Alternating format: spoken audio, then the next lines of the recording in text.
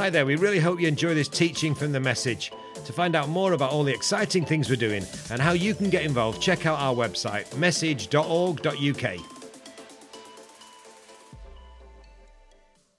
Truth of justification by faith in Christ is basically what Romans is all about. Paul trying to explain this incredible gospel of free grace, and thus far in Romans he's shared his passion for the gospel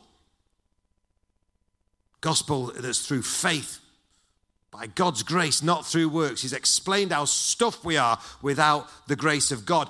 Let's be fair, in the last few chapters he's gone in hard explaining the righteous wrath of God that people don't like to talk about today, but the Bible talks a lot about. It's revealed against our sin. And you remember that picture from a few weeks ago?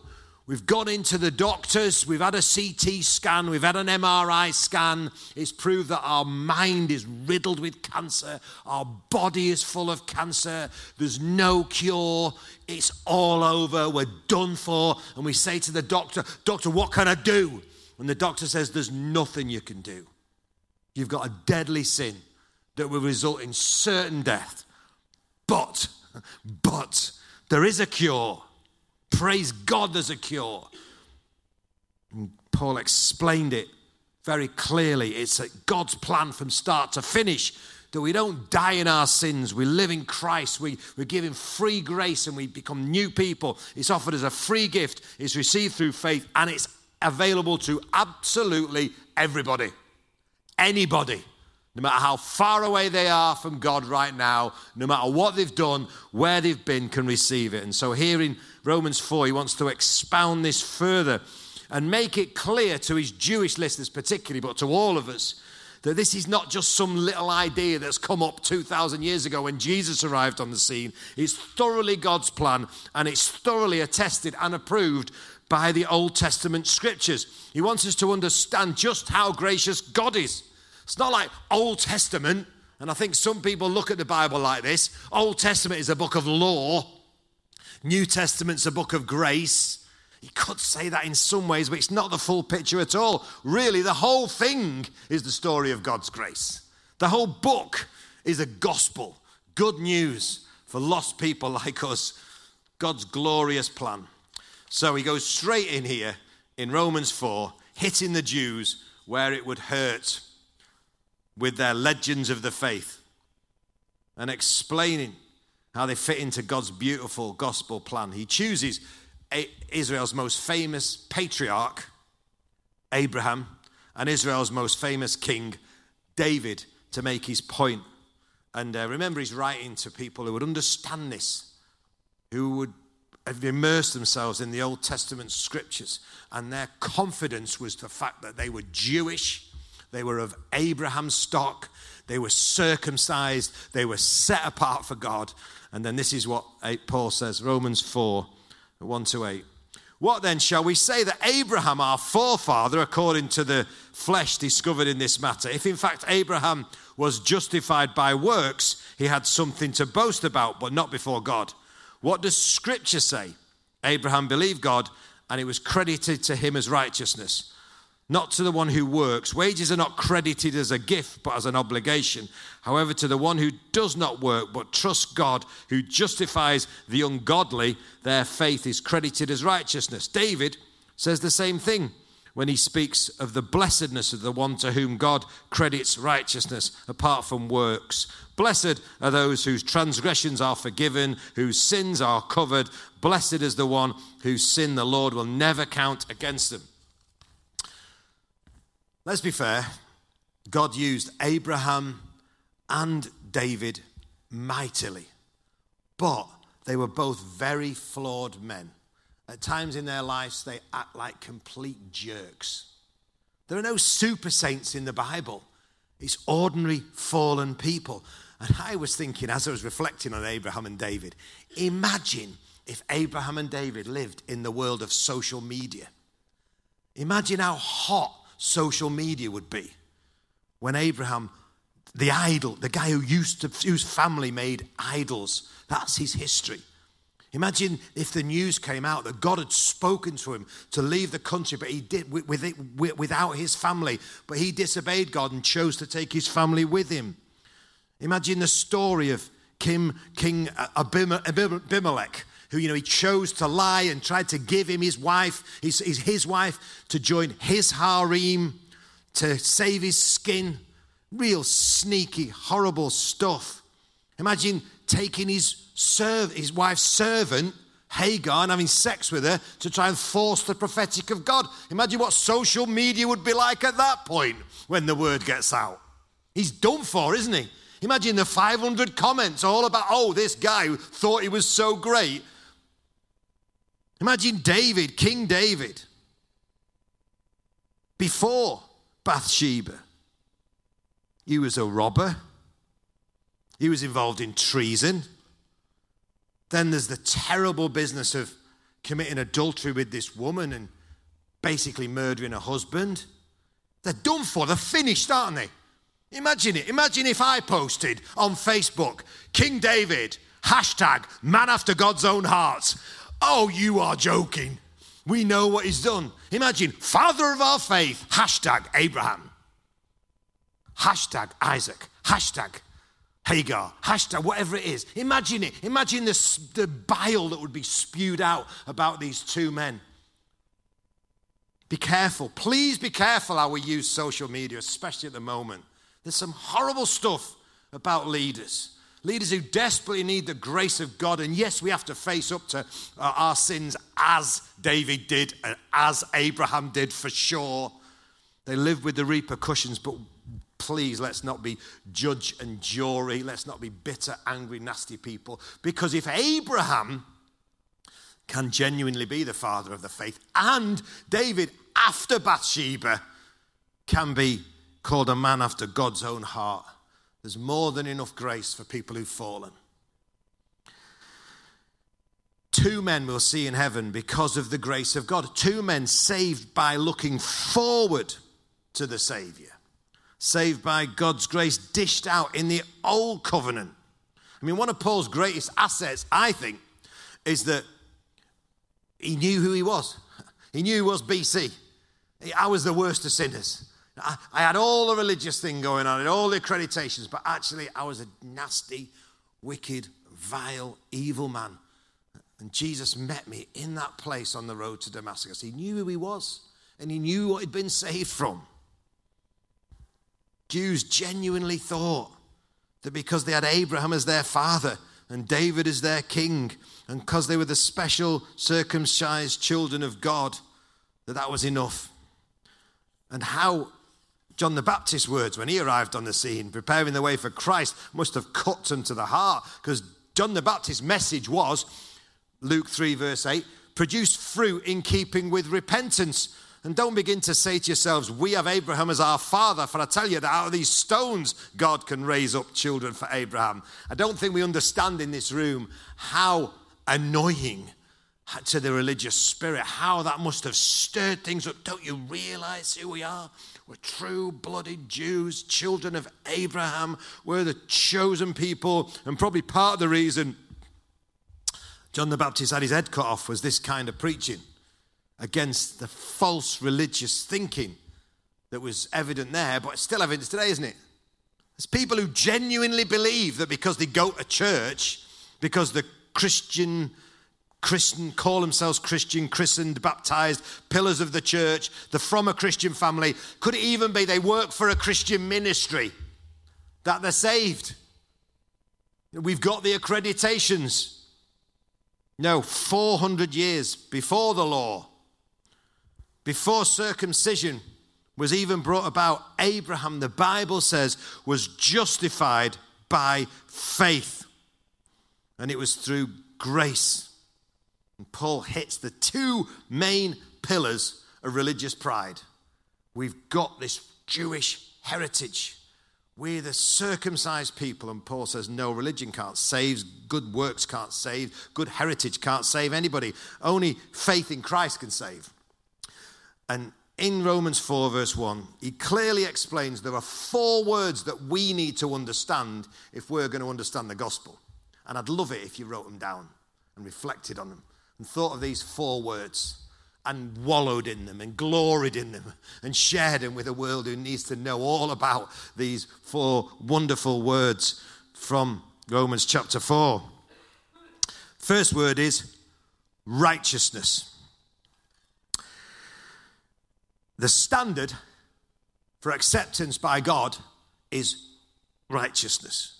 Only the righteous can be saved. Actually, he's the standard, God's perfection. Not just David and Abraham need to hear that, but you and me. Listen to this, verse 3. What does the scripture say? Abraham believed God, and it was credited to him as righteousness. Verse 5. God who justifies the ungodly, their faith is credited as righteousness. Verse 6, David says the same thing when he speaks of the blessedness of the one to whom God credits righteousness apart from works. The first word that we need to understand and wallow in and delight in is righteousness. We could never be righteous as if any amount of rapping for Jesus or feeding the poor or preaching the gospel in German schools or planting churches in Pakistan, if that's going to make us righteous before God, he never can. We can never, but we can be made righteous because the second great word is credited. There's a priceless asset called the righteousness of God that can be credited to our account. And it is every time anybody becomes a Christian. When they truly accept Christ by faith, the righteousness of God, the only way to be made right, the only way to go to heaven, the righteousness of God is credited to our account. And in a way, 2,000 years ago, how about this? How crazy is this? It was credited to everybody's account. Jesus paid the debt of everybody. We were all... Our spiritual bank account was so far overdrawn by our sins, we could never pay it off with no amount of good works. But on the cross, Jesus paid every debt of everyone who's ever lived. How crazy to be living like a pauper. How crazy to be living in poverty spiritually when Jesus has paid your debt. And all you need to do is draw it down in faith. All you need to do is receive it by faith. Receive to your spiritual bank account, completely bankrupt, no hope, debt you could never pay. Jesus paid the debt, and by faith, receive that, and suddenly you're rich beyond your wildest dreams, rich with the righteousness of God, credited to your account. That's what he said. Abraham believed God. It was credited to him as faith, as righteousness. God who justifies the ungodly, their faith is credited as righteousness. Anybody glad? Anybody feel like they want to stop living like a bankrupt and start living like we've been credited with all the goodness of God, all the righteousness of God? When he looks at me, he doesn't see what I used to be, but he sees Jesus. And that's the basis I'm going to heaven, because God's righteousness has been credited to my account. Third word is faith. Third Bible word. Abraham's faith was credited to him as righteousness. But it wasn't very impressive faith, was it? It wasn't like, here's a mighty man of faith. He's the father of the faith. He's the model of faith. But he's the kind of guy who got the word of the Lord that even in your old age and your wife's old age, you're going to be given a son who's going to be the heir of the nations. You're going to be this incredible promise. And then he tried to force the promise. Not very impressive faith, Abraham. You went against what the Lord said repeatedly through your life. You weren't this mighty man of faith. Yes, there was some great faith off in Isaac. There were moments of absolute mountaintops, model faith. But there were other times his faith was weedy and pathetic. It wasn't his faith that was credited to him as righteousness. It was putting his faith in God. Listen to what Jesus said. You know these words, I'm sure. Because you have so little faith, I tell you, faith as small as a mustard seed, and you can say to this mountain, move from here to here, and it will move. Nothing will be impossible for you. You've seen a mustard seed, tiny, tiny little seed. And Jesus said, you don't need massive faith to change the world. You need tiny faith planted in me. Plant your faith in the Savior, and you'll receive the righteousness of God. And beyond that even, nothing will be impossible for you. If you plant your faith in Jesus, we don't need to be people who whip up great faith on a Tuesday morning so we can change the world. We just need to plant our tiny faith. Oh, I've just got this little bit of faith, but I plant it in Jesus, and we can move mountains. Mountains of culture in Pakistan. Mountains of culture in schools in Germany where kids are self-harming and suicidal. We can see that move as we plant our faith in Jesus. Wow. The Old Testament word for faith is actually more like our word for amen. It kind of means to be firm, secure, settled, permanent. We base our faith on the trustworthiness of God. God said it, I believe it. I choose by faith to believe the Bible. I choose by faith to live my life the way Jesus said. And guess what? I receive eternal life. I receive the righteousness of God. I receive the blessed life that God's got for me. Clearly not the easiest life, but the only life that can result in the righteousness of God in me and then through me spilt out. And the fourth and final word is promise. How do I know I'm saved? How do you know you're saved this morning? Do you know you're saved because you had shivers in your livers at Big Church Festival when Bethel were leading the worship? I had shivers, with 25, 30,000 people in that field singing Oceans or whatever. No, not Oceans, that's Hillsong, whatever it was. Whatever song it was. Oh, yeah. The song that gives me shivers is always, you make me brave, Daniel. You knew what I was going to say. What a prophetic man. You make me brave. That's the song that always does it for me. And it gives me shivers. But I get the same shivers at a Coldplay gig, to be honest. No, I know I'm saved because God keeps his promises. Because God is trustworthy and faithful, and he does what he says, and he has done through all history. And if I choose to believe the way the Bible tells me to believe, I receive all the benefits the Bible promises.